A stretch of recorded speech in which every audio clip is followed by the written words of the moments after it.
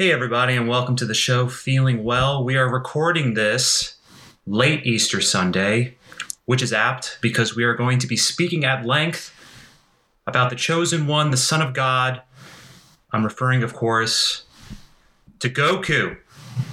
I am Ralph. I am here, as always, with Lloyd, and we are joined by a very special guest, returning champion. You know him as the man with the beautiful muscles and the golden dick, Oliver Lee Bateman. Oliver, how are you? What's up, guys? Happy to be back on. How are you faring quarantine? Oh, I work from the home, so this is no problem at all. Everything's here. Completely unfazed. Yeah, home, You've got your setup. Home gym, home food, multiple freezers stocked up. So the quarantine has not stopped you from becoming more powerful? No, I have a complete setup. I have one of the better gyms in the city here. So no, I'm in good shape. While the rest of us are kept away from our gyms, and our gains are puttered away with each passing hour. Withering away. Fellas, if there's anything I learned this week, it's that there's little to life beyond becoming more powerful and staying true to yourself. Okay, so we're doing a little something different this week.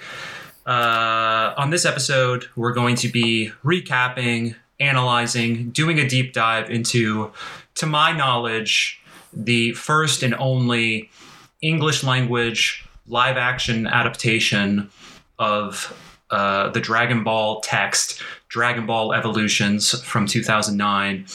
And before we dive into it, we've all watched it. We're going to get real granular. But before we do that, there's just 2 points I want to make by way of a sort of preamble. First, longtime listeners of the show will know that from the very beginning, from the early going, I would consistently make references to Dragon Ball, to Lloyd's bewilderment, and that sort of snowballed into something of a running joke, and that eventually resulted in me doing a kind of tongue-in-cheek bonus series in which an ongoing series in which I attempt to summarize the Dragon Ball Z anime from memory. There have been 3 installments thus far, and now we're doing this, and I just want to let the listeners know that I'm pretty, at this point, I'm pretty Dragon Balled out. And I want you to know that if this isn't the last time we dip into this well, it's going to be the last in a long time. I want to say it ain't so. I want to assure you that this is not going to turn into a Dragon Ball podcast. I don't know about you guys, but as the resident expert, I've had my fill. So really? I think so. Really? I think so. Okay. For my part, I'll say I still haven't seen the series, but I did listen to your recaps, and so that is what I was comparing this film to. Sure, and I think it's interesting that as we discuss this film, we kind of have varying levels of expertise. Yeah. Like you're the complete Oliver, outsider. Have you seen? Have you seen the show, Oliver? I've read all of the original manga, so I've read from the beginning, so I know what this is trying to summarize, like the pre-Z.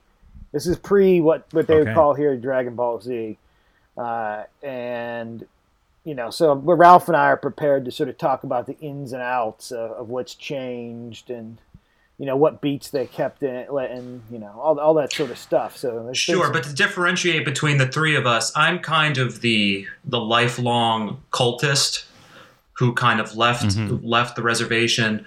Oliver is kind of the academic who came to it and immersed himself in it, but has a kind of objective stance, I would say. Yeah, it's trash. I definitely read all of it, but I'm not. You know what I mean? They didn't live and die. No. I don't know if I call it trash, but no. I mean, it's like it was not a part of your childhood. You have no personal connection to it, whereas Lloyd is kind of the complete outsider. But before we dive in, babe in the woods. Yeah. But before we dive in, I just want to say, I actually went to see this film. Wow. In theaters. Me and my 2 best high school friends went to go see it, ironically, I was surprised to find prior to this episode that it came out in 2009. I assumed it would have been more like 2006 because I have like fairly vivid memories of seeing other movies in theaters in 2009. Like I remember seeing, for example, Inglourious Bastards in theaters. I remember seeing The Hurt Locker. I remember seeing Avatar. And those movies and my memories of seeing them feel so much more recent than this movie. And my memory of seeing this, like something about this feels so intrinsically dated. But I will say that this remains the only movie that I've ever walked out of. Me and my friends went to go see it, ironically. We happen to know at this particular theater that if you leave within the first 10 minutes, you can get your money back.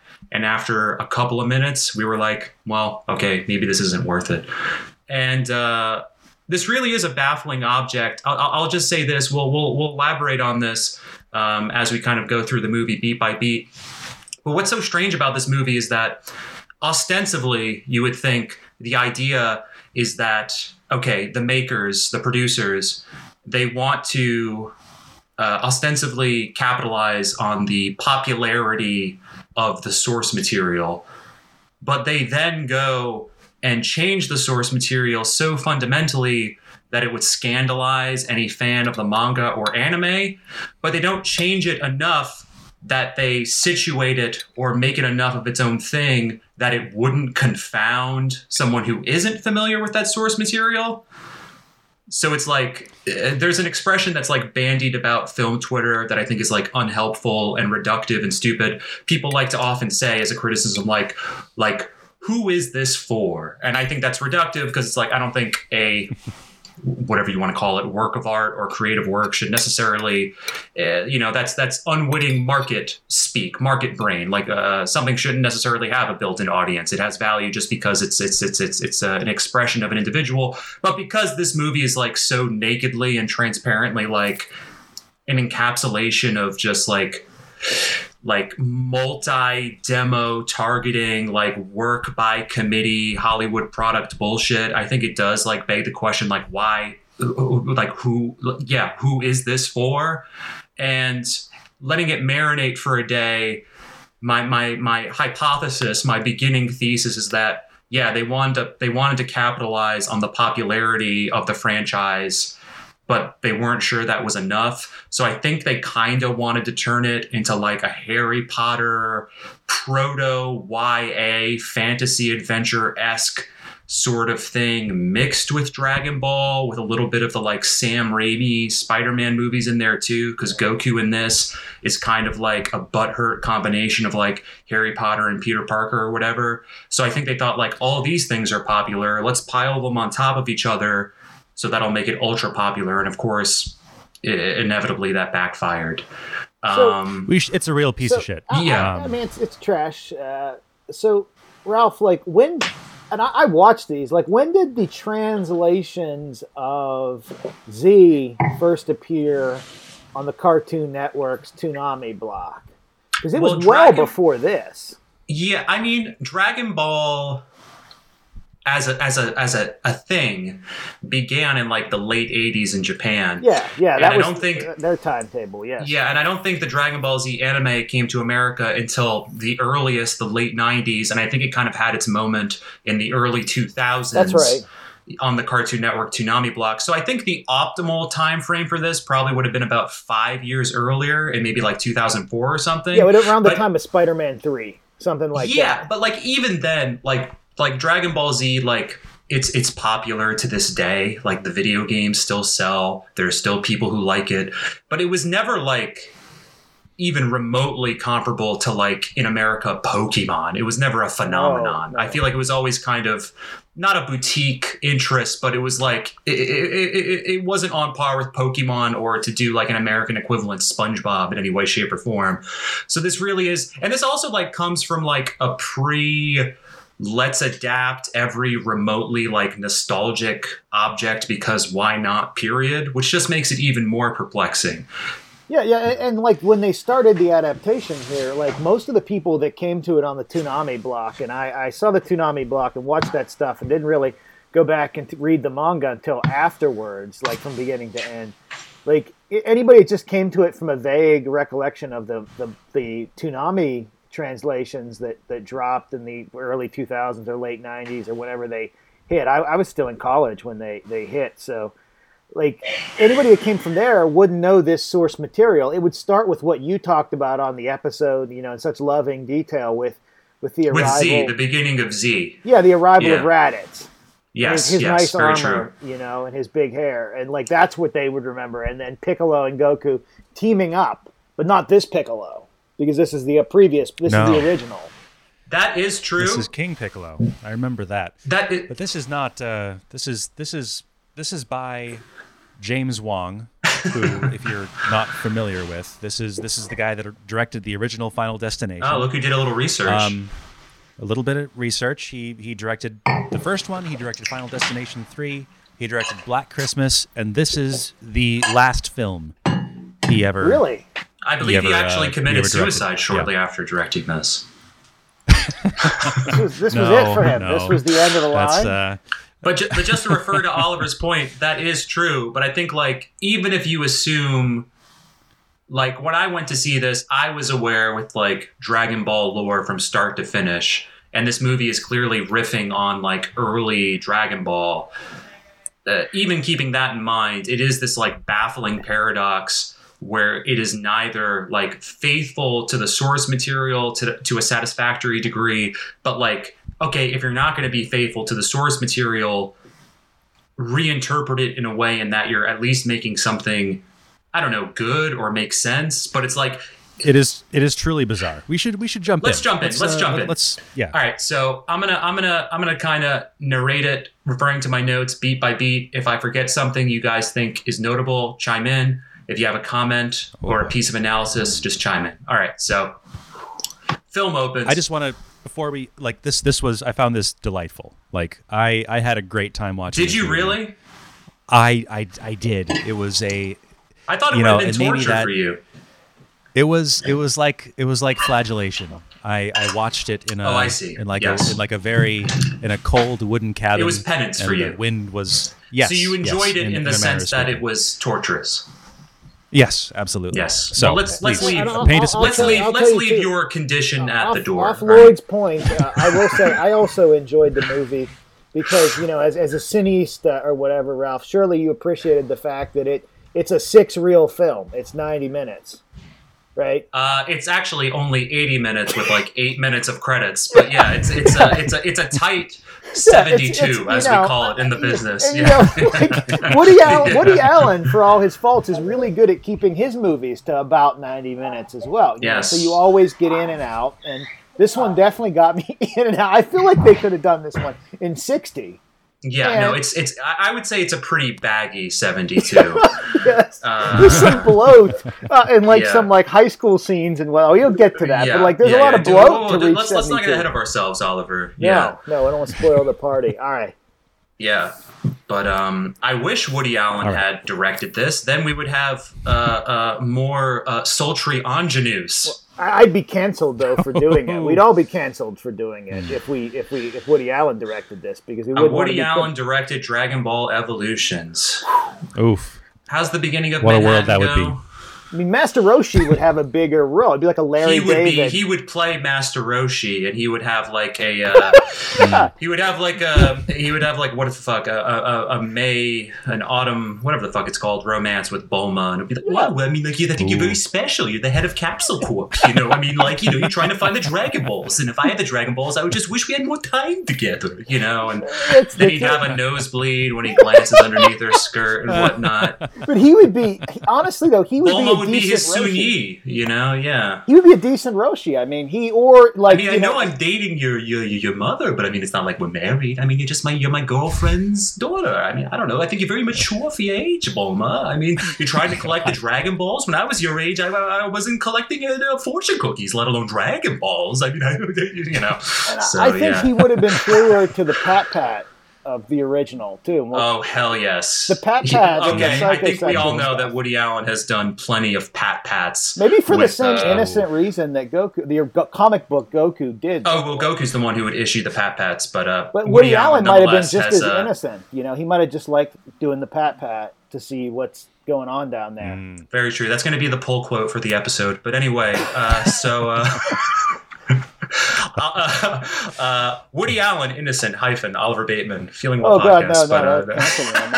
I'm kidding. But he would actually be a great Master Roshi. He is Master Roshi. All right, so the film opens with a voiceover introduction, and we have like abstracted imagery that I guess tells the story. This is not consistent to my knowledge with Dragon Ball lore, but about how like King Piccolo commanded an army of like demon warriors to wipe out the human race or whatever race was occupying Earth.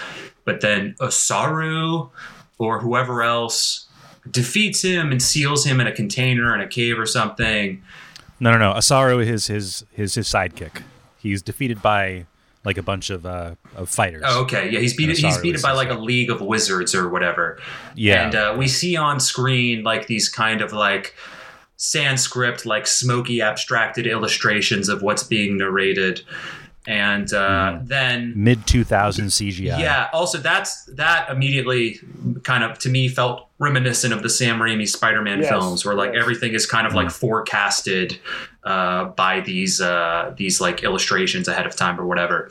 But then there's like the first big quote. There's like kind of the lull in the soundtrack, and then you hear, "First rule is there are no rules." All right, so we meet Goku. We're treated to a close-up of Goku, and he is a white 27-year-old man, I imagine, playing a teenager.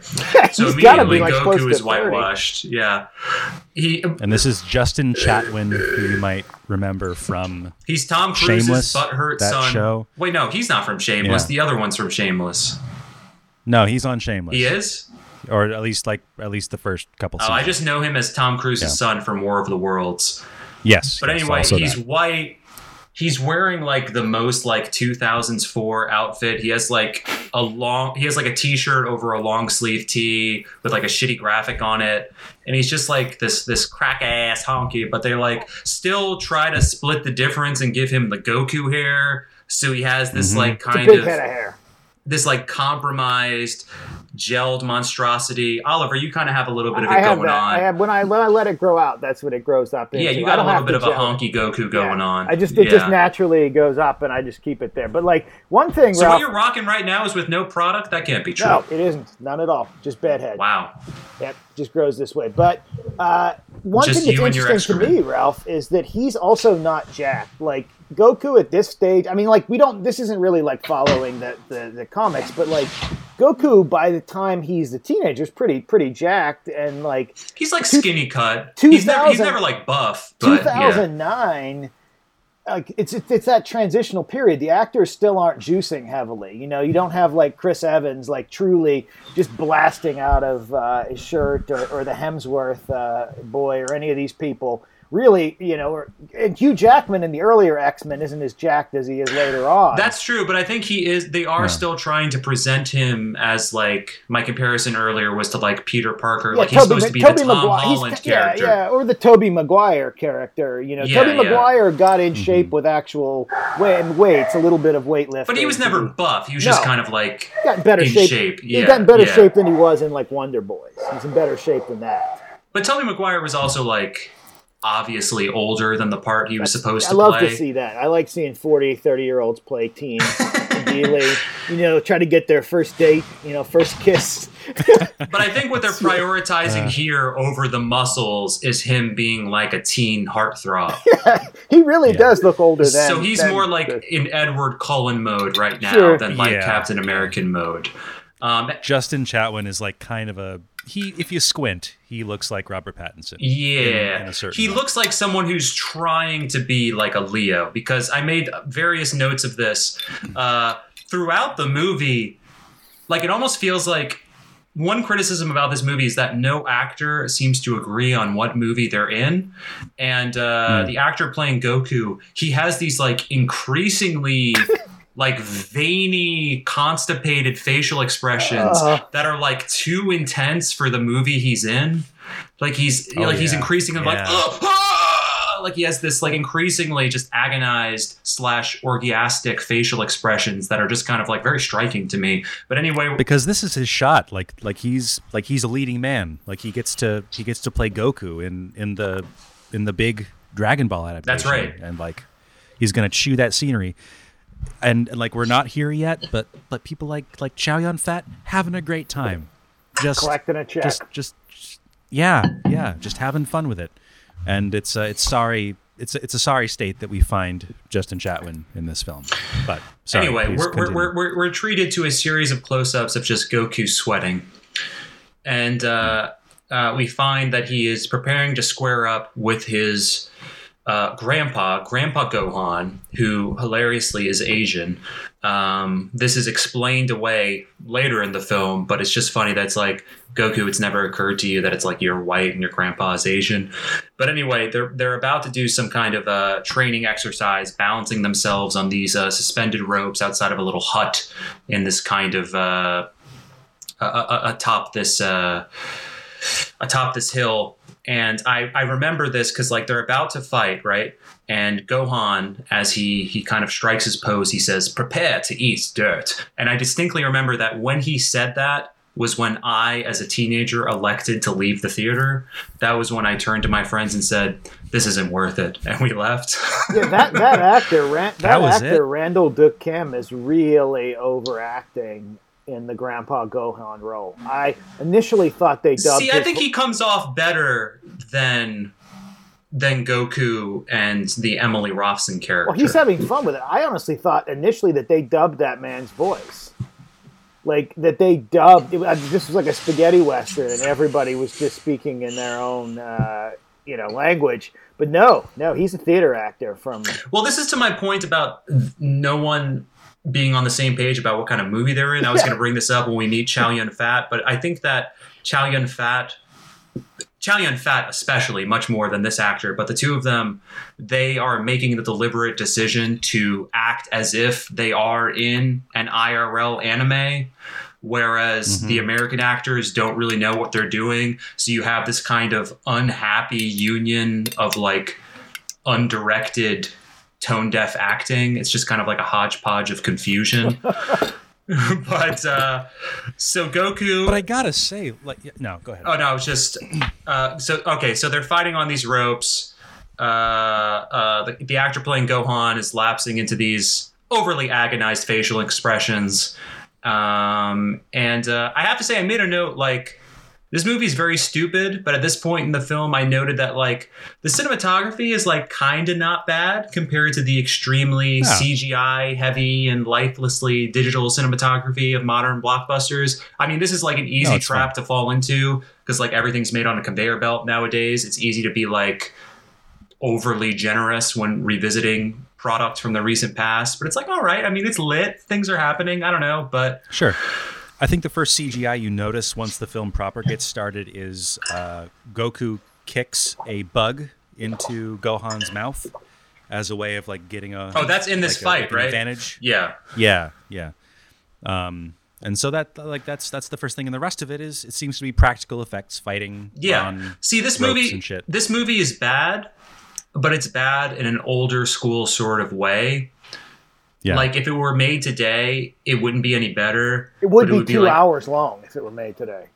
That, and also there would be a degree of savvy and self-awareness in which like the film would feel the need to like appeal to the adults and be postmodern and like shoehorn in a lot of like pop culture references and like memes from 2014, and like Master Roshi would do the floss dance and be like, we know this is stupid. Mm-hmm. Whereas what this reminds me of the most are the Power Ranger movies from the 90s, which were also something that was like inelegantly translated from Japanese to one degree or another, where it's like, yeah, okay, this is just something that is tone deaf for children and it's earnest and it's not going to try and hedge its bets, which is not really something that exists anymore today. Like nowadays, like everything is like insufferably self-conscious and like hung up on cueing to the audience that it understands that, like the Sonic movie, where it's like, yeah, get a load of these hipsters. I'm Sonic. Oh, isn't that stupid? And this movie doesn't do that, and which makes this movie tedious and alienating in a different way,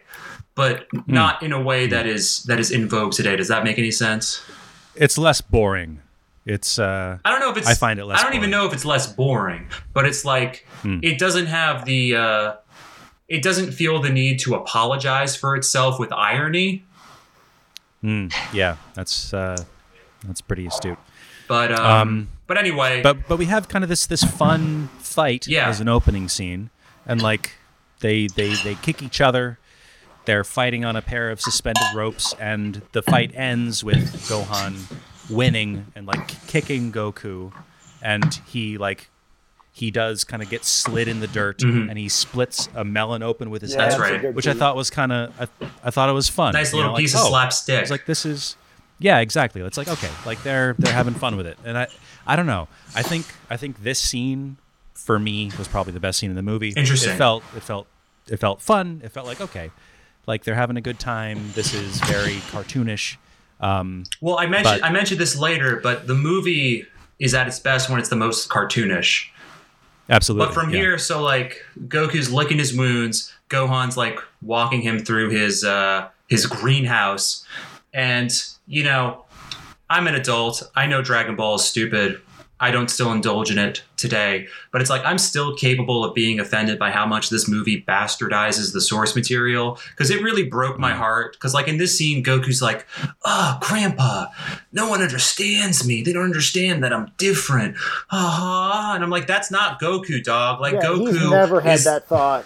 No, Goku is like a dumbass who's content to be like a monkey in the jungle. So to see him like, yeah, exactly. He just likes fighting and eating, and he doesn't even know what like fucking tits are, dog. He's a natural man. He's a natural man. He's totally natural. To see him be this generic heartsick teen sucks, and then like Gohan gives him like some like generic movie advice, like you know, again like a real Uncle Ben moment where he's like, "Only you know who you are." And then next, it only gets worse. But something that stood out to me is he does say, to see, to hear, to touch are all overrated. And that's like, okay, that's Volcel King shit. Well, you always say that, but what you mean by that is that you want to be dead. You're like, well, to see, hear, and touch is overrated. You know? Absolutely, yeah. Give me that Floyd. Yeah, baby. all right. So next, we see Goku. He's on a bike. He's wearing an orange and blue hoodie that recalls his classic gi, and he's arriving at his high school. And this is the most glaring departure from the source material, that Goku is like a fucking angsty teen going to high school, whereas in the source material he is a wild boy who has lived such an isolated life that he doesn't even know that. He has no understanding of sexuality, of gender norms. Like he just assumes that. How would you put it, Oliver? I mean, he's a primitive. I mean, he's a primitive. He's a natural man. He's like a Billy Budd, some sort of figure like that. But here it was really jarring. I mean, I was blown away because in the actual source material, right, Goku is never raised by anyone except old men. Like senseis or no one, right? Like there's no other point where he experiences any other training from anything other than like an old man or like an old god, and so has no. I was amazed that he was encountering public education, because that's a Gohan, boy Gohan, his child subplot. Like Gohan goes to school, but not Goku. Goku's not in that predicament. Like he doesn't need to. He's an unlearned man. And Chi-Chi, we'll get to that, but like Chi-Chi doesn't go to school either, as far as I know. No, Chi-Chi in the source material is the daughter of a tyrannical king in a faraway village. Yeah, so it's so far away from the source material. But anyway, Goku shows up. There's a couple of bullies who try to give him shit. Immediately. Yes. Like, with no backstory. Like, I'm dropped in here. I don't know what's going on. I thought it was going to be more of a rural story, right? Like, I saw the opening scene. Like, it's just jarring to go from where he is there to somehow he's in a big city. Yeah, there's also a very inconsistent sense of place, because it's like he seems to live in, like, the mountains with his grandpa, but then suddenly he's in, like, this metropolitan high school. But we got to move forward. So there's these bullies. They want to fuck with Goku. They throw his bike onto the ground. Goku knows he can take them. Again, this is reminiscent of like Sam Raimi's Spider-Man or whatever. But Goku's like, nah, I can't. I made a promise to Grandpa that I wouldn't show people how fucking badass I am. But like before things reach a fevered pitch, this Asian biddy chimes in from afar and goes, "Please, guys, stop." We later find that she's Chi-Chi. An Asian dime, but the bully's like, huh, whatever, catch you later, cuck. And they like go off with Chi-Chi, but like Goku and Chi-Chi make eye contact together. The film, I think at this point, cross cuts to there's this big airship. It's a complete tonal shift. Yes, it's really something. Like it's this sci-fi vessel out of like Final Fantasy, and suddenly they're above ancient Japan. Mm-hmm. But who's standing stoically in a hood at the hull? Is this green demon standing at the hood? Is Lord Piccolo, not King Piccolo, Lord Piccolo, who is played by the same guy who plays Spike. like Doctor Doom in Fantastic Four. It's Spike like from Buffy. very That's minimal. That's the guy's main Oh. defense. He's Spike. People would remember that. Oh. Right, Buffy, Yeah, of course. Yeah, Well, it's a callback to the teen shows. He's a teen show veteran. Oh, I didn't know that. And But a anyway, Joss Whedon veteran. Anyway, he has this second hot Asian piece of ass behind him in a form-fitting spacesuit, but he creates an energy ball in his palm and he drops it, and it just kind of like decimates this village. And then we zoom in and we just kind of see this wreckage, and we see this woman, and she's rushing about in like the ruins of the village, and then she runs to get her daughter, and then they go into hiding, and then suddenly the spaceship Biddy is like on the hunt for them amidst the wreckage. And what happens? They're briefly Go ahead, Lloyd. Yeah, they try to hide in the basement, but this but Piccolo's henchwoman locates them, takes the Dragon Ball, and then kills these people. But before that, she has the mother cornered, and the mother's like, "Here, take it." And then the mother goes on her knees, and I'm like, "All right, this is getting kind of pretty hot." But then we're treated to our first close up of Lord Piccolo, which kind of made me laugh out loud because, like, it's so sudden, and we just see his silly face, and the actor looks just so, like, moderately bored. And, like, you see the makeup with, like, his ingrown horns, and it's, like, so much at once, and he doesn't say or do anything. He just kind of shows up like, and then, like, it's just implied that they just fucking just perforate that dang mother in front of her daughter. Yes. And then we smash cut back to this scene of Goku in high school, this teacher with like a English accent. Tell people to remember that scene first. So there's a trick, or there's like an Easter egg about that scene at the end of the movie. Keep that in mind. Is there? Yes. Oh, teasing. All right. They're teasing a sequel, but I don't want to say any more than that. In that scene in particular. Okay. The like village murder scene or whatever. Like we'll talk about it later. We'll talk about it later. So anyway, this teacher's droning on about like fucking space or whatever. And there's a scene that I kind of like. Okay, so like first of all, I'm going to talk about this a lot more later. But so Goku is looking across the classroom at Chi-Chi. Chi-Chi's sitting, her gams are on full display. She is looking nice. But it's starting to rub me the wrong way. I'm like, my man Goku, he's not supposed to be horny. This is like antithetical to his character. Never. Yes. But I did appreciate in terms of form, okay, so he's looking at Chi-Chi, and then suddenly he enters this reverie. Her background falls out. It's a field of flowers. She looks at him. She looks at us. She looks at the camera. She starts in a sultry manner eating a strawberry. And I made the note that, like, yes, more of this. This movie should, like, lean into, like, horny, stupid camp. That's the version of this movie. Should live in that place. That's where this movie works best. But it only very rarely resorts to that. And so Goku's having this horny fantasy, and then it's like the cliche teen movie thing. The teacher's like, Mr. Goku, ba ba ba ba ba ba ba, and Goku's like, this is interesting. Goku's like, it's the Namex. And the teacher's like, what? And Goku, this is some fucking revisionist history here. Truly. Goku claims that the Namex were an alien species that wiped out Earthlings, which is pretty fucking ironic because in the source material, the Namekians are the ones who are the victims of genocide. So in this Americanized retelling, the tables are turned. Oh. The context of the movie is the context of the movie, but the meta-narrative of Americans adapting Dragon Ball, they reverse that reality and they make humans the victims of the oppressors that are Namekians, which in the original text is the opposite. Oh my God! Yeah, there's only one. There's only one oppressive Namek in the original, and that just happens to be the split from Kami that exists as King Piccolo. Like this doesn't make any sense. Also, how does Goku have this knowledge? Where is this? Is like passed down from his grandpa? Where was that from? Like, where does that little beat come? Because we don't learn about Nameks until the Z iteration.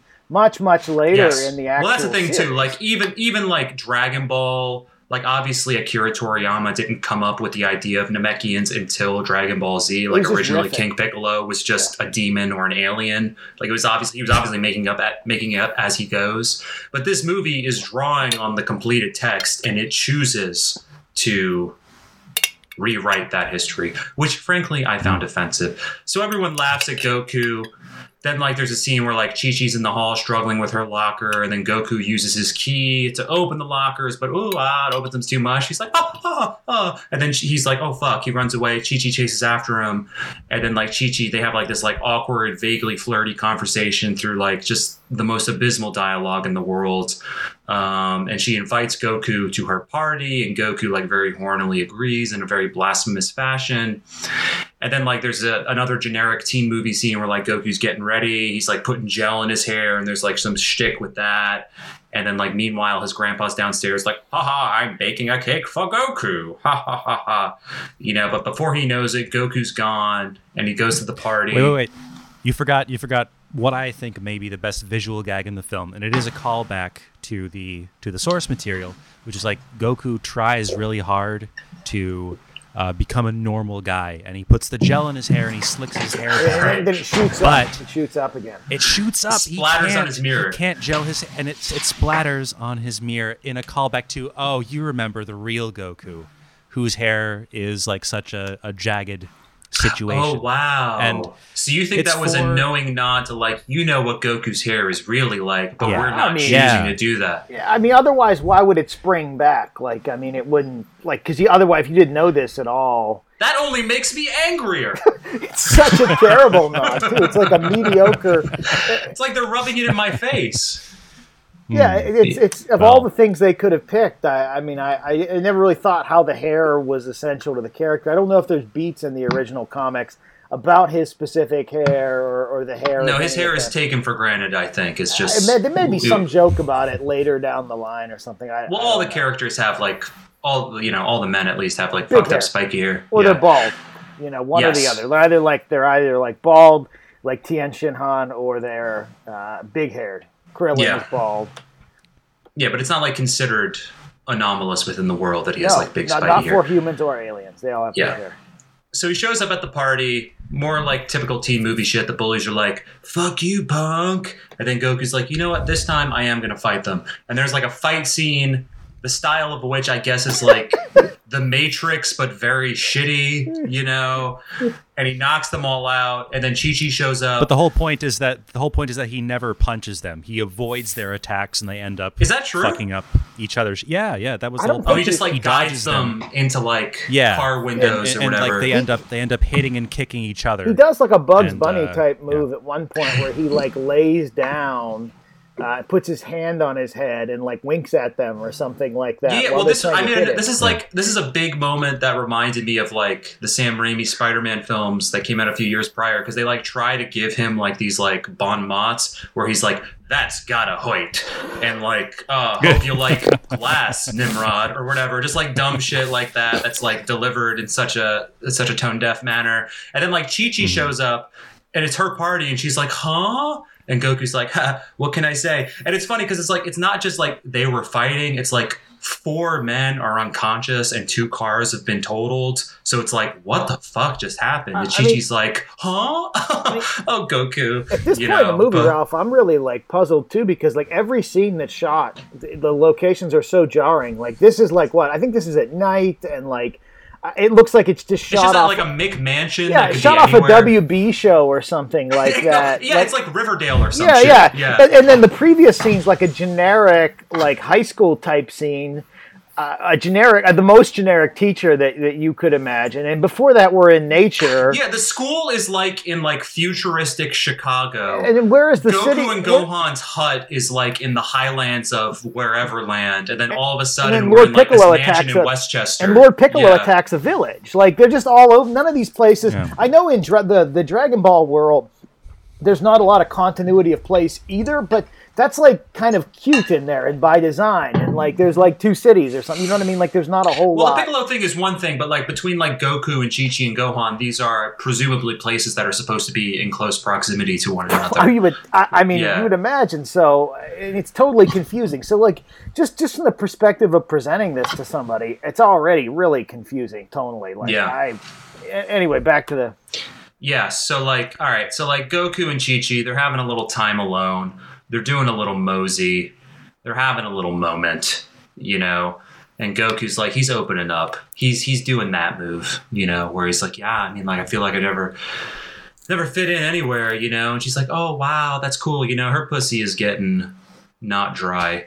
But then there's like these kind of like, he's like giving these like ominous glances at the full moon, you know. And this like cross cuts with like Grandpa Gohan. He's like meditating at home, right?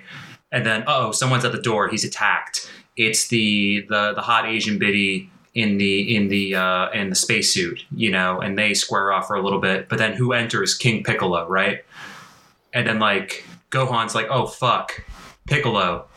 And then Piccolo, he like basically does exactly a ripoff of like Darth Vader doing the Force grip thing to him. He's like lifting him up with his hand with like some invisible beam and like hurting him, and then he just like burns his house down or whatever, right? The visual centerpiece of the scene is Lord Piccolo standing outside the house, and he closes his hand, and Gohan's house is crushed along with it. So this is how powerful this guy is. The grandpa is in a tough situation. Yeah, and Goku senses this. And Goku knows. Yeah, and he bails on the puss, which was refreshing for a moment. I was like, all right, this Goku is not so horny that he'll fine. And he goes to his home, his domicile. He's obviously shocked to find that it is in ruins. He finds a beleaguered Grandpa Gohan, and this is like the key, like Uncle Ben scene where it's like Grandpa Gohan is dying. It's like, you must collect the Dragon Balls and defeat King Piccolo, but always remember that you are mine, that you are you. And he dies, and Goku, he's sad. Crossfades the next morning. He's like weirdly not that upset as he like finishes like burying his grandpa, and then he's just like, you know, on to the next thing. And then he's just home. You know, there are no cops in this world, I guess. He just goes back into his bedroom. No reaction. I mean, there's no cops involved in the beating of those boys, and then there's no cops involved in this. So, there's only like 30 people that live in this world. Yeah, it's like my grandpa has been killed by an invisible assailant. Time to move on. And he's walking around the house. He's poking around. And he finds like a chest that has like the classic Goku gi in it, you know, like the orange and blue gi. But just as he hears it, Lloyd, what happens? Wait, sorry. There's a rummaging, and someone's downstairs. Yes. Mm-hmm. And oh boy, you think it's those villains again, but it's not. It is none other than it is yet another. A lady puts a gun in his face. The lady puts a gun right in his face. This is Emily Rossum, and Emily Rossum is all decked out with a couple of fine firearms, looking like Jennifer Garner from Alias. Looking a lot like he's stopped by a hot white piece of ass.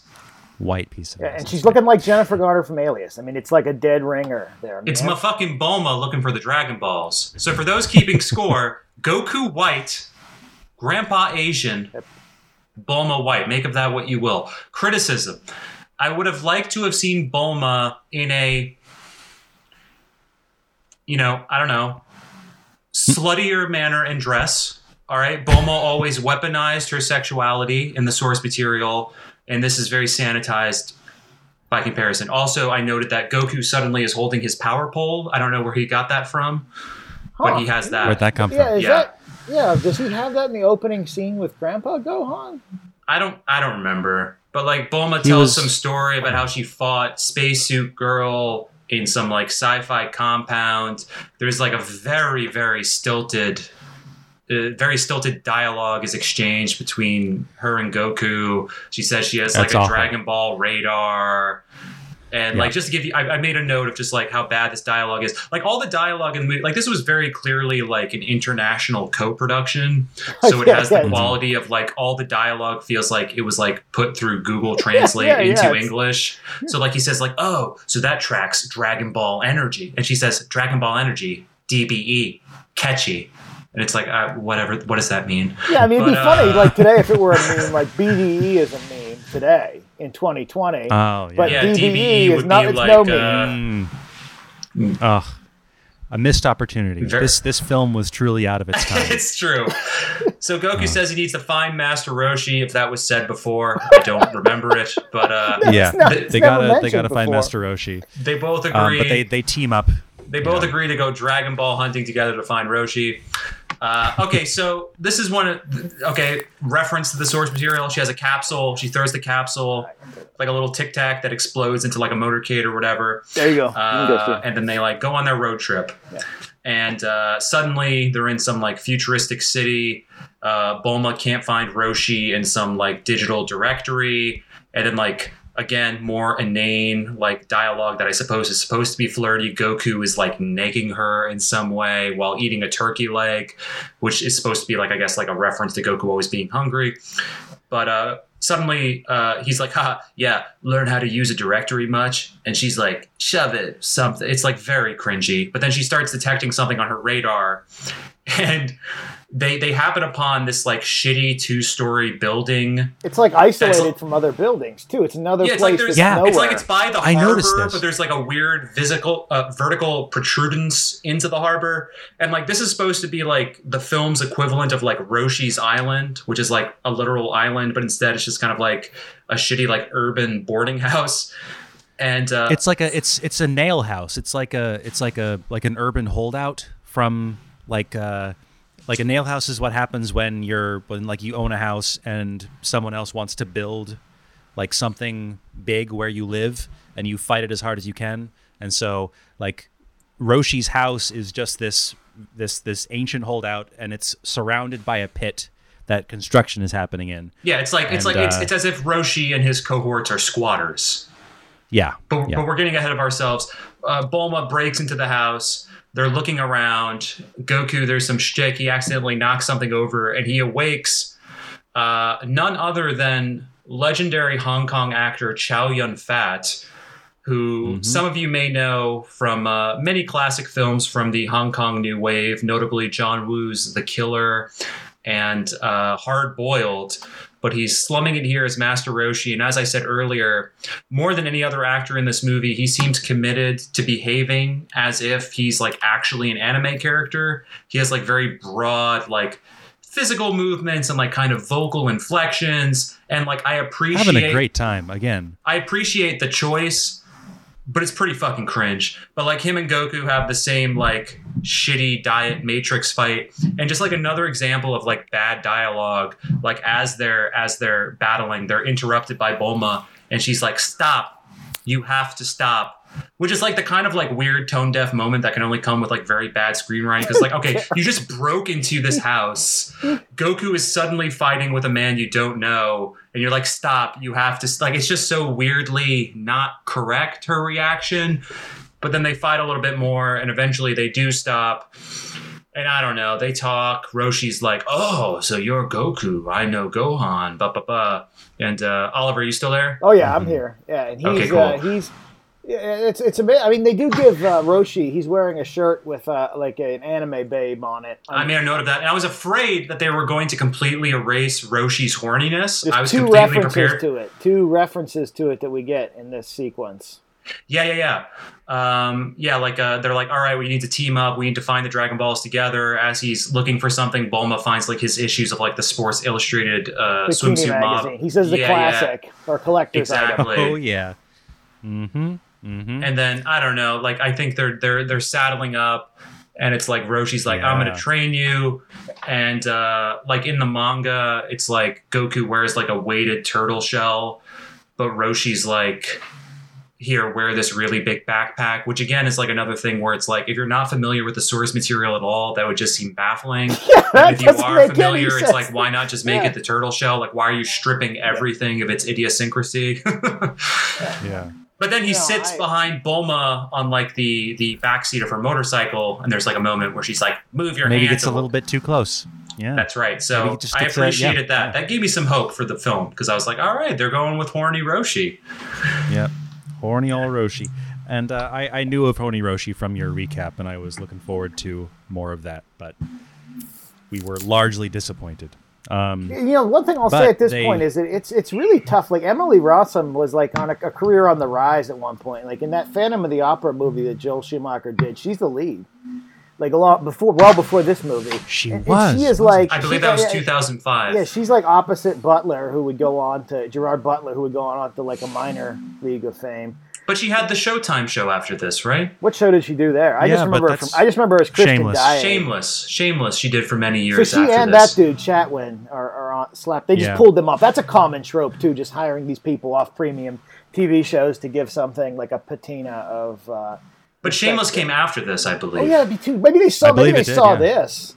Yeah, well, that's the thing. This movie doesn't have like necessarily bad actors. It's just like it's such an incoherent mess of a movie that no one knows what to do. Bulma's character is terribly written in here. I mean, at one point she says she has a PhD, which is something at character beat. But she and Mai the assassin really have there's nothing about them that you. Oh, is Space Shoot Girl supposed to be Mai?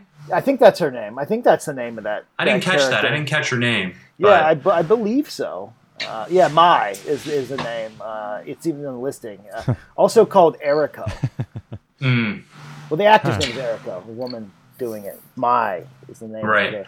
Well, anyway, they make a pit stop at a place that pretty much looks like Central Park, but it's like full of people in leggings and karate outfits fighting, and none other than Chi-Chi is there. There's a beat. That's a beat from the original because Chi-Chi's tough. Yeah, and she enters one of the she enters one of the Budokais, right? So that's yes. That is a throwback to she enters the final one in the Dragon Ball run. Does she fight Piccolo Jr. or Ma Jr. in that one, or does she fight Goku and lose? No, she fights Goku in the first round, but it's kind of like a flirtatious battle that like kind of consummates their relationship. Yeah, because she's like kind of. She's a little mad at Goku because Goku is never horned, which is betrayed by this movie. But then, like, she kind of earns Goku's respect through fighting her here. But anyway, Chi-Chi is there, and her and Goku reunite, which I feel like doesn't quite make sense because presumably they've been on the road for, like, a long-ass time, and Goku and Bulma had already left the original setting to find Roshi, and it had been previously established that Chi-Chi, I don't know, whatever. But at this point, I'm starting to kind of dig Chow Yun-Fat as Roshi and, like, his trench coat over the Hawaiian shirt, clearly, like, drinking a coat that's supposed to be a beer. I'm like, that's cool. I dig that energy. I'm kind of that guy. But apparently folks are training for a fighting tournament or a Budokai, as you say. They leave, but Chi-Chi's like, hey, Goku, come to the tournament. Maybe we could, quote, mix things up, which I suppose is supposed to have some kind of flirtatious connotation. We cut to another CU of Goku making a gratuitously constipated face, doing a handstand in the back of, like, this carriage that Bulma's pulling on her motorcycle. He has to, like, snatch an orange from Master Roshi's hand. There's some shtick there. He explodes the orange with a key blast, an air blast. Yeah. And then like they start to crash, and it's like during this motorcycle scene where Bulma says like flatly, "I am sensing a Dragon Ball ahead." Like maybe I was just going loopy, but I was starting to dig the like idiotic silliness of it all. Like it almost reaches like a level of camp that I think the rest of the movie should have been, where there's like so much stupid bullshit concurring at once. Like it almost starts to feel like I haven't seen the Wachowskis like Speed Racer. I have. You could have done this movie like that. It would have been. Yeah, like that's redeemable. The ideal version of this movie. Yeah, and in this moment, as they're crashing, I'm like, oh, I can kind of see this. So they crash and they fall into, what would you call it, Lloyd? Like a valley or a ravine or something, or it's it ends up being, well, we know what it is, but it's a pit. Yeah, it's a There's pretty like lava in it, straightforward, stuff, right? Like yeah. And, but it's a trap. It ends up being a trap. Well, a dude bro with a soul patch appears, and let's describe him, boys. How would you describe this man who appears? He's like a K-pop singer. He is apparently a K-pop singer. He's like a tall, but bigger than you'd expect. He's like a bigger. But he's got like a surfer bro vibe. He's got like he's got like he's Korean, but he's got tousled hair. He's got blonde hair, a soul patch, and he's fairly big. He's bigger than Justin Chatwin.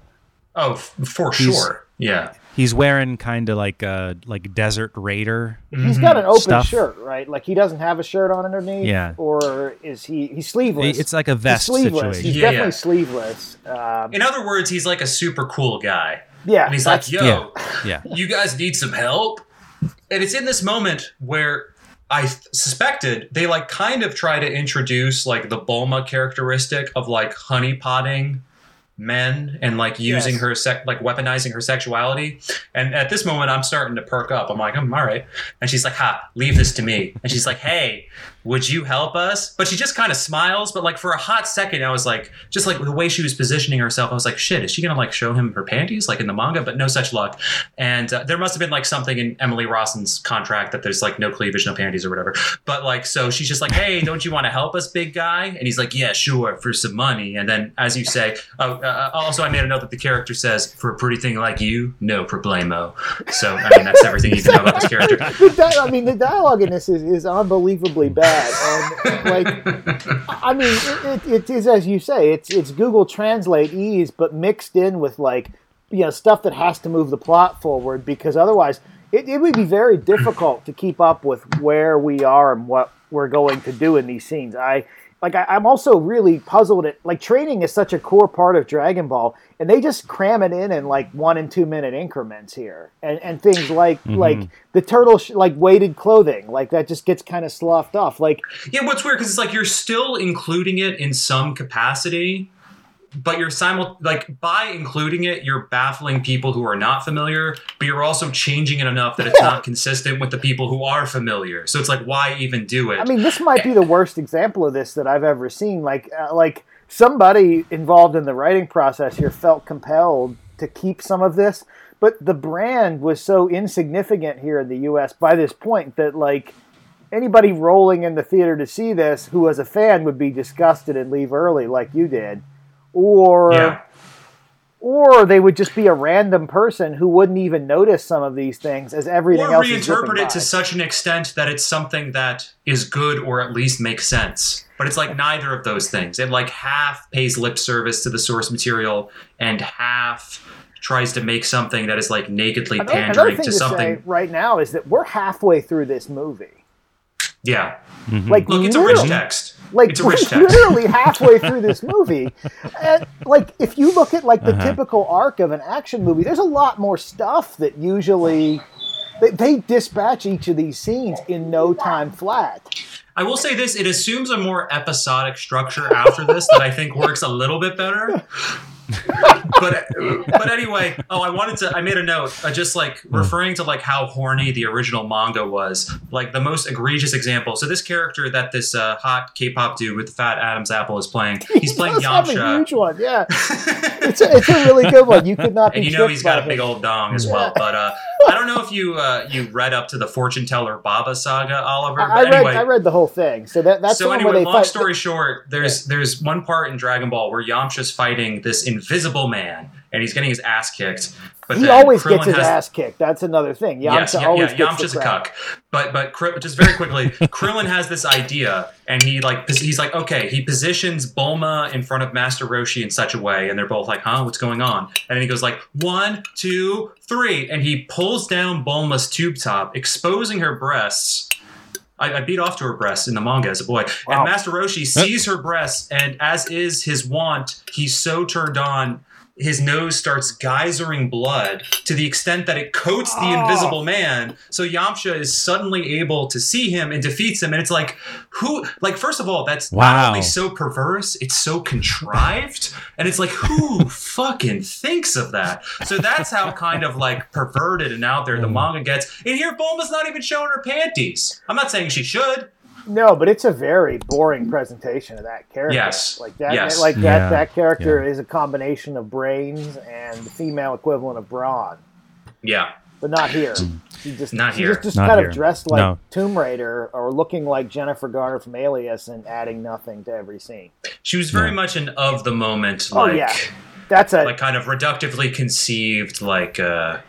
Heroine, yeah. I mean, I'd like to know that. Yeah, we may be objectifying her, but she has a ray gun, and you better not touch my ass. I'd like to know that actress's process. I mean, because she's fairly skilled. Like, why is she like this? This is a terrible job. There's the thing. This is like one of those movies where I kind of felt bad for the female. I mean, all the actors, but particularly the female actors, where it's like I had like secondhand embarrassment. It's like, it's unfortunate that you were talked into being in this stupid exploitative movie. I think Chi-Chi makes the most of her scenes.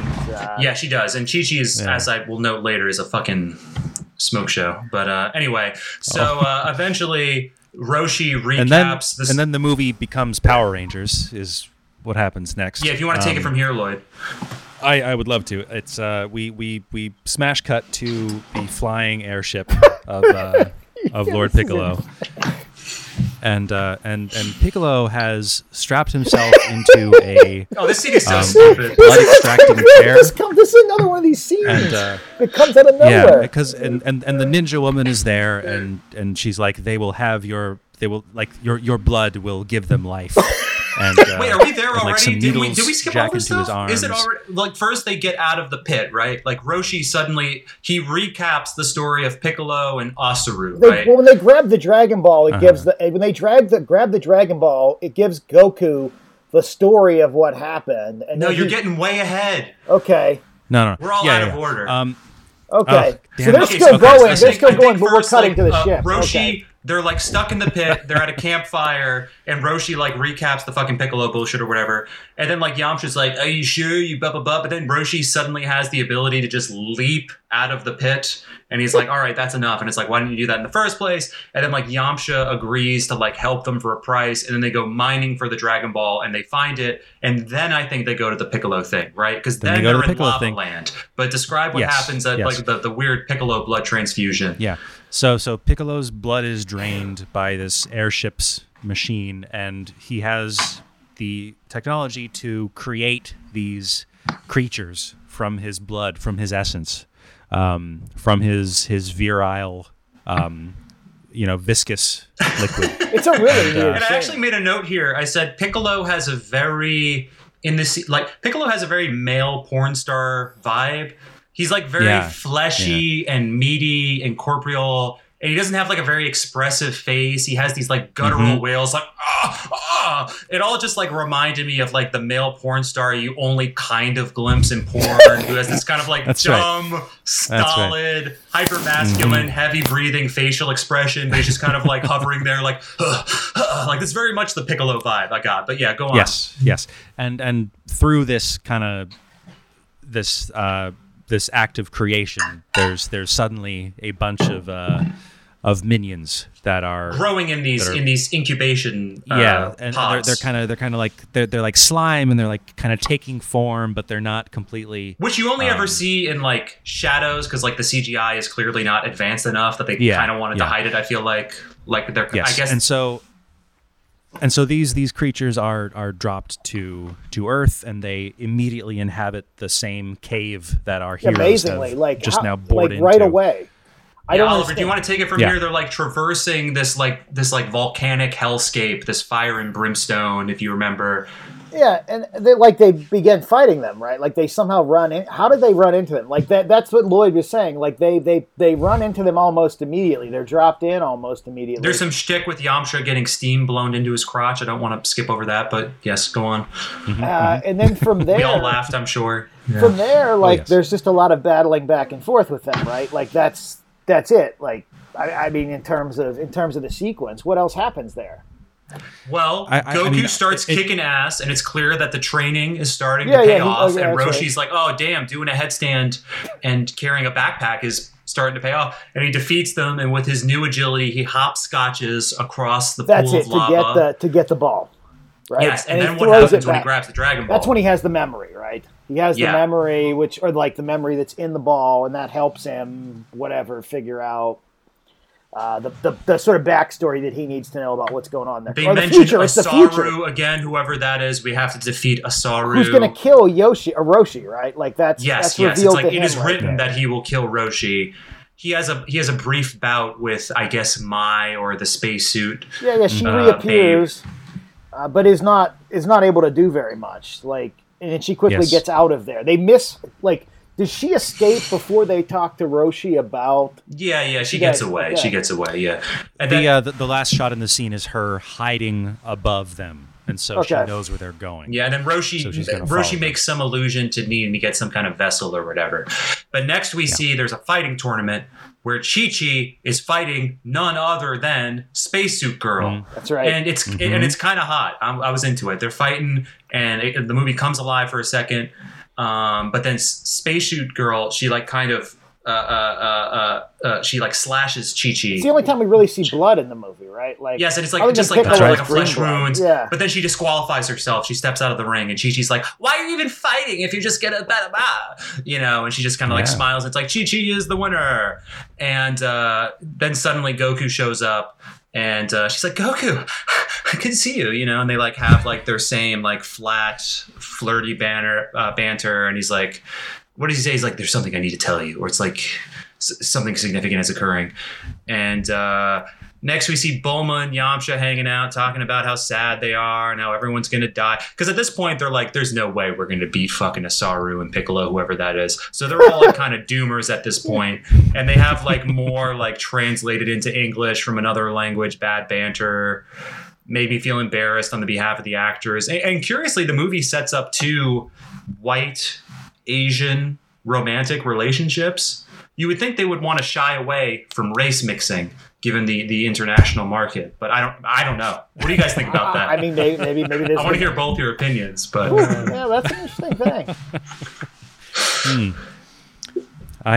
We can get back to that. It seems like the movie, even despite all the casting, all the different, because we're going to get Ernie Hudson from Ghostbusters down the line, but oh fuck, is that who that is? Yeah, it's Ernie Hudson from Ghostbusters doing a blind master type of role, but we don't want to spoil that for people, but it seemed to me like the movie is post-racial rather than racial. Well, it's because it's clearly prioritizing, it's clearly they're trying to split the difference between an American and East Asian market. I mean, the Yamcha guy is just like a K-pop star. He's he's only been in 2 or 1 movie. So it's like a hodgepodge. It's all right, the source material is obviously Japanese. Look, it has to be in English. The main guy and girl has to be white, but all the other ones could be different kinds of Asians. And even if it doesn't make sense, given their bloodlines, that's just cool. People will love it. But so that seems to be what it resulted in. But which I don't mind. That's fine. No, it's fine. I'm able to suspend my disbelief or whatever. But okay, so this leads us to a key scene to me. So Roshi is teaching Goku the iconic Kamehameha wave in a courtyard at night. And they call ki airbending, which is hilarious because it just seems like a transparent rip of that other cartoon. Yeah, which got a movie around the same time, right? Or maybe a few years after, a year or two. Yeah. But it was popular on Nickelodeon. Yeah, and he directed by M. Night Shyamalan, nonetheless. Yes. But he demonstrates, Roshi demonstrates, and he lights a lantern with it, and he leaves Goku to practice. You need to light those lanterns. So Goku's practicing. He's trying to light the lantern with his ki. And then he's like, fuck, it's not working. So he's like, all right, I'm going to try and get a head start. I'm going to light a match and get a little bit of a flame going. So he goes to cheat, but then he stops. Stop. That's cheating. who is it in the alleyway? Chi-Chi, looking fucking cute as hell in a white dress, titties popping, just fucking looking great. And like, it was in this moment where I was like, I was so enamored of like the Chi-Chi character where I was like, damn, dude, like the Goku actor is so charmless. It's like for like specifically these movies where there's like a chosen one white guy. The white guy is like so rarely charismatic. You know, he's just always like a void or whatever. But anyway, this is important. This is maybe the key scene to me and the most blasphemous scene to me. So Chi-Chi proposes.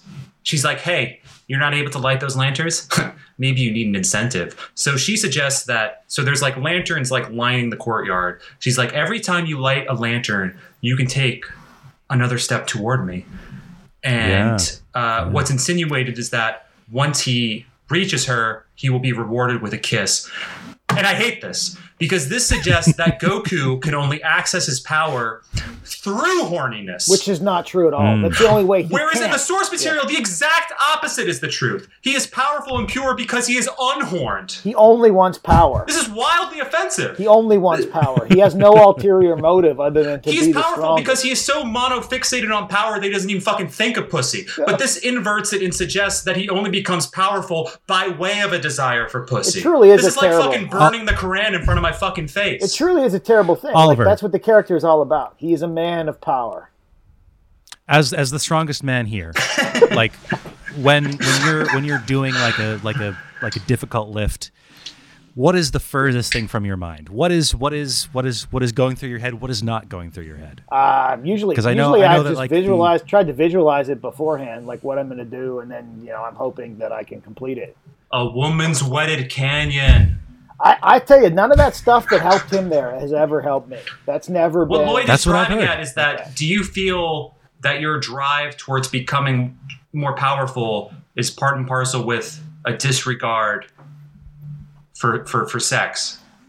I definitely think that I don't see them as truly compatible in the way this movie does. I think that if you are interested, I mean, a man only has so many hobbies, and he only has time for so many hobbies. So to become the strongest, and I think this goes for real life too, you can't have any other interest besides becoming the strongest. Like ultimately, the strongest guy is the one that just takes steroids all day and works out all day and has no other life. Like that's the only thing he's going to be good because he doesn't need to be good at anything else. So I think that Goku, the original Goku, is the purest way to the truth.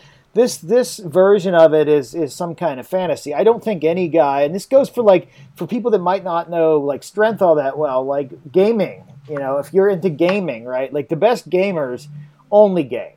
Like when you reach the pinnacle, you're gaming 20 hours a day. There's not much else that makes its way into your life or out of your life. You're just on the computer.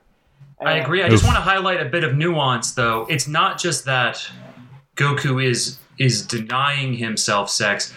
It's not even Goku crossing. In the source material has no inherent interest in it, and that's what frees him to be so monofixated. He is able to have 2 kids in the source material, but it's never. Yeah, but that was after Chi-Chi groomed him essentially and guided him towards that path. That was not his idea. He's clearly like me too to have kids. Like there's no personal involvement. He's never shown a bit of spousal affection. He's or it's like he wasn't opposed to it, but it's like, oh, ha. I suppose I could put my dick in your pussy. But then I want to train with Krillin to become more powerful.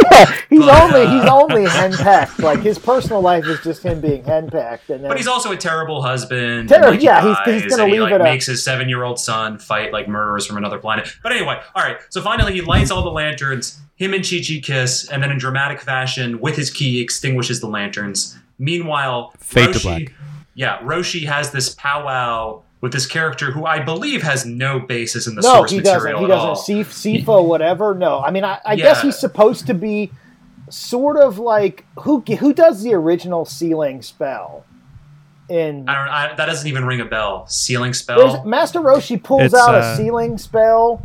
I think it's used in It's used in the original Dragon Ball. Then it's pulled out in Dragon Ball Super. When Roshi is fighting in the interplanetary tournament, he pulls out again. he's able to pull someone down into like a pot or something. And I think Dragon Ball Super. I think in Dragon Ball, King Piccolo is sealed in a pot or something at some point, or a lamp. Yes. So this is the sealing spell. Is it Kami? I'm not sure if it might have been Kami that did it, or it might have been the cat. But I think it's Kami because Kami's I know the cat. I'm blanking on his name. He's the one who gives people senzu beans. Korin, Master Korin. It's never explained why he's a master. I was having a heart attack. It's never explained why he's a master or what his power level. He's stronger than Roshi. We know Let's that. assume that. So, who was originally a white fluffy cat in the manga is now a African American mystic here with a white mustache. With like nonetheless like a vaguely Orientalist dojo that he resides in. He's got a Fu Manchu and everything. So, yes. And so he says namaste in the movie. Oh yeah, they say that to each other multiple times. Yeah, they do. Yeah, again, just like kind of deploying anything that feels vaguely right. I would love to have written this thing. It could have written it in an hour. All right, so elsewhere, this cross cuts to Bulma's napping, but she is awoken by something. They're all like staying in this like, I don't know, this like wherever the fuck they're staying. None of these transitions make any sense. Yeah, like some kind of monastery hotel. She steps into the hall and out through the sliding doors beside her comes Chi-Chi. And she was like, oh, excuse me. And Bulma's like, oh, it's all good. And then she like kind of scampers by. And she was like, damn, they were fucking dogs. And which only bothered me more. Never have I been more disappointed by one of my proverbial boys getting pussy. But anyway, she disappears. Then Yamcha enters the hall, and he and Bulma are like, hey, what do you know? They boffed. And it's like, oh, it's always the quiet ones. And then Goku comes bombing into the hall. It has like quintessential fresh pussy getting energy, just like fucking brushing his teeth. And he's like, hey, what's going on? But then we hear a beep, beep, beep, beep, beep. Chi-Chi, turns out, Bulma's like, huh, what? Turns out Chi-Chi is running off with the Dragon Balls. Typical. What? She fucks Goku, and then the bitch fucking takes the Dragon Balls. I'm just, make of that as but anyway. But it turns out it's not Chi-Chi, because then she's stopped by another Chi-Chi. She's some kind of duplicant. She's kind of imposter. And then Goku... She's done blood magic. Yeah, that's Lloyd, the blood extracted. Ahead of us, Lloyd. Yeah. Oh. I'm sorry. Anyway, they're fighting. Goku tries to intervene, and it's that classic dilemma where it's like, all right, which one is my hoe and which one is the imposter? And he's like, trust me, Goku, trust me. And Goku's like, oh, blah, blah, blah, I trust you. And he like knocks one out, but it's like, fuck, it's the wrong Chi-Chi. And the other one shoots him with a ray gun and makes off with the Dragon Balls, right? Yeah, despite having the energy to knock both out, which would be the only logical move. He just picks one. Like, he's already demonstrated... When in doubt, knock both the He's hoes already out. demonstrated that he can defeat either one of them. I'm just kidding. But, like, instead he's like, freaking, again, it's like Looney Tunes, where he's trying to puzzle his way to an answer and screws up. Yeah. But then as the decoy Chi-Chi is leaving, she transforms back into Mai, or the spacesuit lady, and it's like presumably she, in slashing Chi-Chi at the tournament, she used that to somehow be able to create some kind of costume or whatever. And she jumps off into the Los Angeles skyline. I guess that's where this is. I guess where we are. It appears to be the Los Angeles skyline. Like, it's... but they were just in like a dojo monastery. Yeah, where is they jump over the wall of the monastery, and it must be in, what's a Los Angeles neighborhood? Encino Hills? Koreatown. We're in Koreatown, and there's a monastery there for some reason. So like Roshi elects to like, Goku's in bad shape. So Roshi, he like starts putting all of his energy into Goku to revive him. And it's basically presumed that he does it to such an extent that it like comes at the expense of Roshi's own life force, right? And then like Goku has like another fever dream where he like confers with Grandpa Gohan, I think, and it's the same like unhelpful platitudes like, just remember who you are. And he's like, oh, but like, what about Piccolo? I literally could not be any clearer than that, and then he like wakes up, and Roshi's like, and then like, what? Piccolo's on some mountaintop, right, Lloyd? You want to take it from here? Yeah. If you remember? Yep. Oh boy. So there is a shockingly abrupt transition where Yamcha's incredibly abrupt. Yamcha's van has some rockets in the wheels, and they immediately fly from this monastery in Encino Hills to just the canyons from the anime. Like, at this point, we are just canyons. It's like canyons. Yeah. But meanwhile, Piccolo and Mai have arranged the Dragon Balls at the top of this mountaintop. And Piccolo is kind of monologuing about how the world has cucked him, and he finishes soliloquy with these Dragon Balls, I take my vengeance on the earth. And then the Dragon Balls hover from the ground, and the earth starts opening up from underneath them, shifting tectonic plates, and then that's when Yamcha's Jeep goes airborne. Which just doesn't make a damn bit of sense. Like, it's. I also made a note that Piccolo in many shots here looks like fatter, and the makeup looks more poorly applied. It's not very consistent. Oh yeah, it is like a bad version of the makeup that we see later on the Night King in the Game of Thrones series. Yeah, that's CGI. Like that's the thing though. Like one of the things that this is like Hollywood product has gotten so bad that I feel like it's easy to fall into this trap where you overpraise garbage from the recent past. Because part of me kind of likes that the antagonist is makeup instead of being a full figure CGI. Oh yeah, I'd rather the actors have to put on makeup or get in a puppet suit every day of the week. So I kind of liked that he has makeup, but that doesn't distract from the fact that whatever. What happens next, Lloyd, or whatever? And I just want to make a quick point about Piccolo's makeup. Very clearly, you can kind of tell that the director wanted it to be something more, but the actor was like, "No, this shit sucks. Just give me a little bit more chin." And fine, yeah. And green paint. I'm not spending 2 hours in the makeup chair. The actor who plays Piccolo morning. from that first close up does not look happy to be here. No. Yeah. It is a. Listen, he does a journeyman's work here. Truly a journeyman's job. No, nothing beyond that. So anyway, Yamcha's Jeep is rotating around their kind of mountaintop kind of little sanctuary. And from the Jeep, Chow Yun-fat as Roshi shoots a Kamehameha wave, and it fucking wrecks Piccolo's shit, and the Dragon Balls go scattering. And now Piccolo's pissed, right?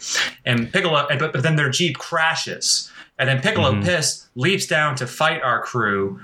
And we see that Goku is finally suddenly donning his iconic gi. And Goku is like, we're going to fucking wreck your shit, Piccolo. And he's like, we will destroy Osaru. And Piccolo is like, bitch, look at the full moon. And then Goku looks at the full moon, and Piccolo's like, bitch, you are Osaru. And so it turns out Osaru, again, I don't believe this is in the source material, but Osaru is the name they give to the great monkey Goku turns into. Yeah, and so Goku the actor is now tasked with conjuring a writhing facial expression that must now best all his previous veiny facial expressions. And it's really something. And he does so while Piccolo fills us in on the whole Goku myth that we all are familiar with. It's oh, you came here from outer space and you become this monster. And you're actually this monster at a full moon, and that's why your grandpa doesn't let you out at night. And it's funny because this was foreshadowed, but it was foreshadowed only once 60 minutes earlier in the movie. And I feel like they didn't ladle this out enough that it isn't too much to take all at once at the end. They didn't color this in enough that it wouldn't be utterly confounding. If I didn't know the show, I would have the damnedest time keeping up with the changes of place. You'd be like, what the fuck? He's an alien who turns into a... is the strangest because... I mean, the whole point of the monkey lore in the original is that he kills Grandpa Gohan, right? That's what he does as a monkey man. And, Roshi knows something about that or whatever. But this is just bizarre as hell. And it's totally out of left field. And I think nobody watching this movie would have expected the male lead to become a monkey. Yeah, again, they do foreshadow it a little bit, but it's if you had no foreknowledge, they do not do enough work to prepare you for this. It's damn, this is wacky. He's an alien werewolf thing all of a sudden. He was being brought to Piccolo all along to be transformed into this thing. Because the last thing you're going to do with that monkey is control it in the comics. Yes, well, he becomes the CGI werewolf monkey, and the CGI looks like dog shit. It does look pretty bad. And Piccolo commands him to attack his friends. I have to say, though, at this point in the movie, it reaches such a level of silliness that I think it almost works, or it gives us a glimpse of the movie that could have been. There's a lot of yelling and energy blast and wild, stupid shit that like almost recalls the source material, or something like Spy Kids, or something in a way that like I almost found funny and endearing. Like if the whole movie were just like with like a lot of like cheesy bright lights and like sets and shit like that. For you guys, what does Yamcha do offensively in the entire movie? Well, he does a little bit further. I think he knocks out Mai before she kills Bulma, but that's about it. Mm-hmm. Okay. But before that, I don't think we see him do anything. He had a drill. Yeah. That was much earlier to find the Dragon Ball. Yeah. I mean, no one's really bringing anything to the table here besides... But that character could have been omitted entirely. Like, you could have just flown the rocket. I mean, to really condense the plot. He's got the flying Jeep. But you could have had that. I mean, Capsule Corp could have made that thing. Like, why? All right, Oliver, but he's also like a cool guy. I think they just needed to get this guy. I wish Yamcha, the character, was the director of the film IRL, because then it would be hornier, it would be louder, it would be sillier, it would reach the level of camp that this movie desperately needs. But this movie is snagged between being like insipid camp and something that is still preoccupied with like advancing a franchise. But what we do have, such hubris. What we do have right now is Goku has been unwillingly transformed into a Saru, and like obviously like the climax, like the halfway point of this film has arrived. But it's the climax, not the halfway point. Jesus, it is the climax, but there are fewer than 10 minutes left in this movie. He attacks Roshi. He's strangling Roshi. The prophecy is being fulfilled. And they set about wrapping this shit up as quickly as they can. The way Roshi is trying to reason with him. Chow Yun-Fat is being strangled by this screensaver. I didn't think that's how he was going to die, but I actually had to rewind it to get a sense that like I thought it'd be like an epic slugfest, but he's just like, how often do you see a character that critical die by a strangulation? It's I can't say. It's not what Roshi deserves. Okay, it's setting us up for the real fight, which is between Goku and Piccolo. Which still isn't much of a fight because there's 10 minutes left. Like, it's a couple explosions. Roshi's being strangled. Yes. And he says, don't let a Saru destroy the Goku in you, and shit like that. He's like, oh, remember, blah, blah, blah. And Goku, he starts to resist, and then finally he transforms back into his old self. Piccolo says, impossible. And then, recalling the pivotal first line from the beginning of the movie, or not the first line, but the most pivotal one, first rule, there are no rules. There are no rules. Now, and at this point, yes, now Goku and Piccolo are exchanging energy blasts while the women have a cave set gunfight. Bulma throws her capsule that opens up to a car, but the other bitch dodges it. She's got Bulma on the ground. She's about to shoot her. Yamcha intervenes. We already talked about that. Goku says some shit like, I am Goku and a Saru. I must have faith in who I am. And he powers up. And then finally, him and Piccolo do the classic dueling energy blast. Whose load is going to be hotter and bigger? Who's going to triumph? They're both firing at each other. And then Goku, we finally hear him shout, Kamehameha. I can't say I felt nothing. And Goku goes flying into the sky and hits Piccolo. And Piccolo is floored and seemingly knocked unconscious. Weirdly, an unceremonious death. Like, we just kind of see him looking like he's asleep. Like, we don't see him disintegrated or whatever. Well, it's unceremonious, but it's not the end for Piccolo. As far as we know, yeah. No, as far as we know, no, I think we can be pretty sure that he's survived. No, I think we can be pretty sure that he's. No. Wait, Oliver. Clearly, the man's like Piccolo's dead. Of course. It's been communicated to us through film language. I went to film school. Though still, it is. Dead. I suppose it is open enough that if this movie were to have a sequel, they could be like, there's a mid-credit scene where Piccolo is alive and being nursed. Oh fuck! I didn't stay for the credits. Yeah, there's a mid-credit scene. The villager that they spare in the beginning of the movie. All right, hold on. Yeah, it's important we go in order here. He's going to be set up to be the good Piccolo in the next movie when they fight Vegeta. God damn it. All right, so the team regroups and they find dead Roshi. Goku is bummed, but then it occurs to Goku to use the Dragon Balls. They put the Dragon Balls together. They summon up a shitty CGI Serpentine Shenlong. Yeah. This was supposed to be the high point of the whole thing. It's called Dragon Ball. So they have the dragon bring Roshi back to life. He's back to life. Roshi is back. The Dragon Balls scatter, and Bulma's like, guess we'll have to find them again. Yeah, you ready? And Goku is like, I just have one more thing to do. Cut to, we see Chi-Chi practicing some moves in the courtyard where they first kissed. Goku appears, swaggering, cock newly embiggened. They make out. He apologizes for accidentally assaulting her. And she's like, yeah, you hit me. They have like cheeky bickering. But then she's like, if our relationship is going to last, we have to settle this. Next thing you know, they're like smiling in a ring. They run towards each other, shouting. They jump in the air about to fight. Freeze frame. Credits. That's the movie. Mm-hmm. And I just want to restate that this movie in total is only 80 minutes long, and it has like 8 minutes of credits. including this post-credit scene where Piccolo... Okay, I didn't watch this, so you guys tell me about the post-credit scene. Piccolo's alive. Paint us the picture. Piccolo's alive. Like, you see Piccolo being nursed back to health by the villager who wasn't killed in the first scene by Mai. Wait. Oh my God. Wait, the lady that we assume is killed? She is not killed, though, even though the film language tells you. So what I think this means is that the next movie, like I said, Piccolo is going to come back as the good guy. And the next movie, which I'm confident will be coming. Yeah. Oh, sure. It'll be starring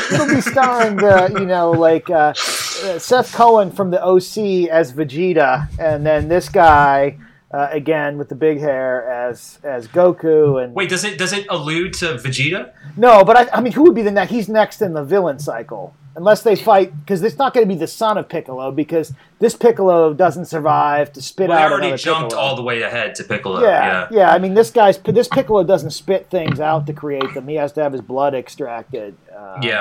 But this, I guess they would be doing the DBZ saga. I think that had to have been the plan, and then the next one would be the Frieza saga. I mean, who knows what plan they had? I remember like being a much littler kid when this was announced, so I feel like this like had a very long incubation period.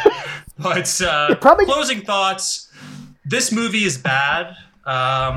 It is an unhappy admixture of like silliness and also like mainstream cliches. It's like too concerned with being normal to be faithful to the source material, and yet still too beholden to that source material to like be anything accessible to anyone else. Like I feel like this predates like the Hunger Games, but I feel like this wanted to be like a Twilight or Harry Potter-esque like YA fantasy. Yeah. Mm. But it can't do that because it still has to pay lip service arbitrarily to the source material. Can you guys tell me why it's so short? Like why? Like from your experience of film, like why? I think it's short just because like this was clearly like it must have just been a mess producing this movie. So it's just a matter of like shooting it, maybe reshooting it, and then just like there must have been like so much other stuff in it that just didn't work at all. And so like when a movie is this short, it usually means that it's like this like patchwork, like workshop to death mess that they just like cut down in an attempt to save it from being completely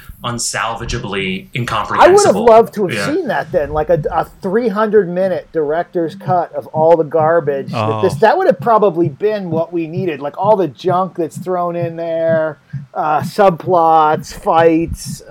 There might have been just different movies. Yeah, well, I just feel like it was so incoherent, and there was probably like so many cooks with different agendas in the kitchen. But like, just to close this out, it's like, I don't know. Like, as I said earlier, like I feel like it's easy for a certain strain of people to like go easy on like shit like this because modern blockbusters are like made on a conveyor belt and like would not even risk the idiosyncrasies that this movie arguably does. And this movie at times has like, I don't know, like, you know, self-consciousness or a tactility that I can like twist myself in a pretzel and convince myself like compares favorably with some like modern blockbusters. But like at the end of the day, like just to finish, like at the end of the day, I feel like maybe there is still something to be said for like savviness and baseline competence. Because like as much as I hate the MCU, if I had to choose between like watching this again and like Iron Man 3, I would probably pick the latter. Oh, no. So, no, like, Ralph. So, like, I don't know if you guys agree, but, like, this is a different era's soullessness, and it has some qualities that I can appreciate, but it is soullessness nonetheless. And I think the best version of this movie is one that is like full throttle silly and loud and horny, and that is more like a cartoon and is like full camp. I mean, that's the version that would have worked best next to it not existing at all. What do you guys think? As somebody that saw Speed Racer, like, and there's like great moments in it, like where John Goodman like wrestles somebody and throws him up in the air, and it's like so campy.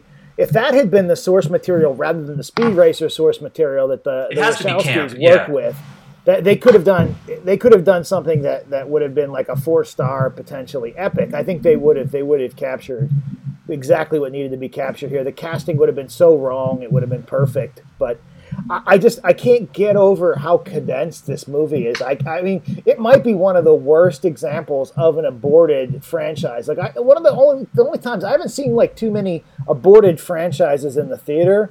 But I went to see that Golden Compass movie, not this shitty HBO thing that came back on also sucked. But like I saw that movie in the theater, and it was so clearly launching and trying to set up for another movie. But then they just didn't make anymore. That was it. It was done. Mm-hmm. But this is the most aborted franchise. Like I've never seen anything. Like, did they release it knowing more work? They were just like, we got this one in the inventory and we've got to push it out because it was like Ralph said, like announced a long time ago. Yeah. Lloyd, what do you think? Why is this movie the way it is? Why did it fail? And what could it have been, if anything? No, I mean, I remember seeing articles about kind of the debacle that was Dragon Ball Evolution, and like it's like Oliver says, this is a example of a franchise just kind of dying on the table, and you have like I don't know, I really appreciated watching this movie for what it was, because it seemed like something that really got away from like multiple people. And at a certain point, like you're watching a corpse. And yeah, that's right. What I really enjoyed, I watched like whoever wanted this thing to be a reality, like it failed, and it just kept failing, and people kept trying to reach in and resuscitate it, and like the actors hate being there, like the CGI is stilted and forced, and it's like obviously they had to remake so much of the shit in post, and like this and the last scene that Oliver described, like the mid-credit scene. Mid-credits too. Why mid-credits? Yeah, it's mid-credit. There's still more credits to come afterwards, but like you have the mysterious villager who like picks some herbs and like makes a poultice, and they really make a meal out of it. Like the scene is not super short. It's like 3 minutes long. Like she picks an herb, she goes to the kitchen, she makes the poultice, and then she walks into this room, and there's this very kind of menacing music that comes on, and it's like this figure in bed, and it turns over, and it's Piccolo, and he's not injured, like he's not even scratched. He's just kind of he looks at her with a shit-eating kind of like a nothing on his face, and like obviously they wanted this to be a franchise so hard, and it just nosedived in a way that they couldn't let die. There was too much baggage attached to it, and I appreciate this horrifying kind of like putrefaction. I respect it more for the mess it is than the efficient product we see today. But that efficient product is probably more watchable. But I want to avoid watching that product if I can. Those movies, today's movies are too long. They're 2 hours and 20 minutes each, and that's true. But this is only short because it was so it's unbelievably so misbegotten. Short. But I would say that this is the kind of mess that only like a room of people with like stupid executive brains from opposite sides of the globe can cobble together, and that it should have been louder, even stupider, and hornier. I would have liked to have seen some tits. Let me direct the reboot. Yeah. But anyway, Oliver, where can we find you? You can find me at Mustache Club US on Twitter. You can find me on the What's Left podcast, which I co-host once a week with bonus episodes on Patreon. You're beginning your own podcast. Oh, yeah. Well, it's a pre-existing one, so I'm just slotted into the existing lineup. And then, can I come on? Oh, hell yeah. Oh, yeah. We're going to have more people on as we open up, so you go. Open season. We're going to maybe talk art, Ralph. We did one on art already, but maybe talk film. I'll talk whatever. Film and the left. I'll talk whatever. I can fake it with the best of them. I'm going to hold you to that. You better have me on. I want to do film. so people can promote your film. I'm still trying to force people to watch your film. You don't have to do that. No, it was good. I thought it was good. Like, it was just like, I'm like the only one that cares. Like, I think I'm the only one that cares about millennial media enough to appreciate a movie about trying to sell a piece that like, the best part of the movie is like, she's not even getting paid in your movie. She's doing the piece like on spec for Vice or Slash or whatever. It's lovely. What are the films? What are the themes of the Feeling Well podcast? Well, it's like maybe online culture. It's Dragon Ball Z and it's Delenda. That's Dragon Ball Z. That's what we love to talk about. I'm here for that. Lloyd is betraying a strain of bitterness here. Oliver brought up my film, not I. But anyway, I'm just kidding. I kind of opened the door for that when I came on the first time talking about. I mean, Ralph wants to talk about Dragon Ball Z. Like, not anymore. I've had my fill. He opened the door. It was a gateway drug for me. You greased the wheels. Yeah, when you first brought it up to me, I was like, it reopened all those old memories. So I was like, oh, there it is. That's right. And then I forced it back on you, and now we've had 2-3 episodes on Dragon Ball stuff. That's right, but I think with this epic ep, we're going to take at least a break for a while. But folks, follow Oliver on Twitter, listen to the What's Left pod, follow Lloyd on Twitter at Void Howler, follow me at Hey Ralph Man, follow the pod at Feeling Well Pod. Oliver, thank you so much for coming on again. Yes, rate and review us on iTunes. For the love of fucking God, it takes you 2 seconds. Jesus Christ, yeah. Oliver, thanks so much for coming on again, man. Great to have you. Your muscles are more beautiful every day. All right, bye.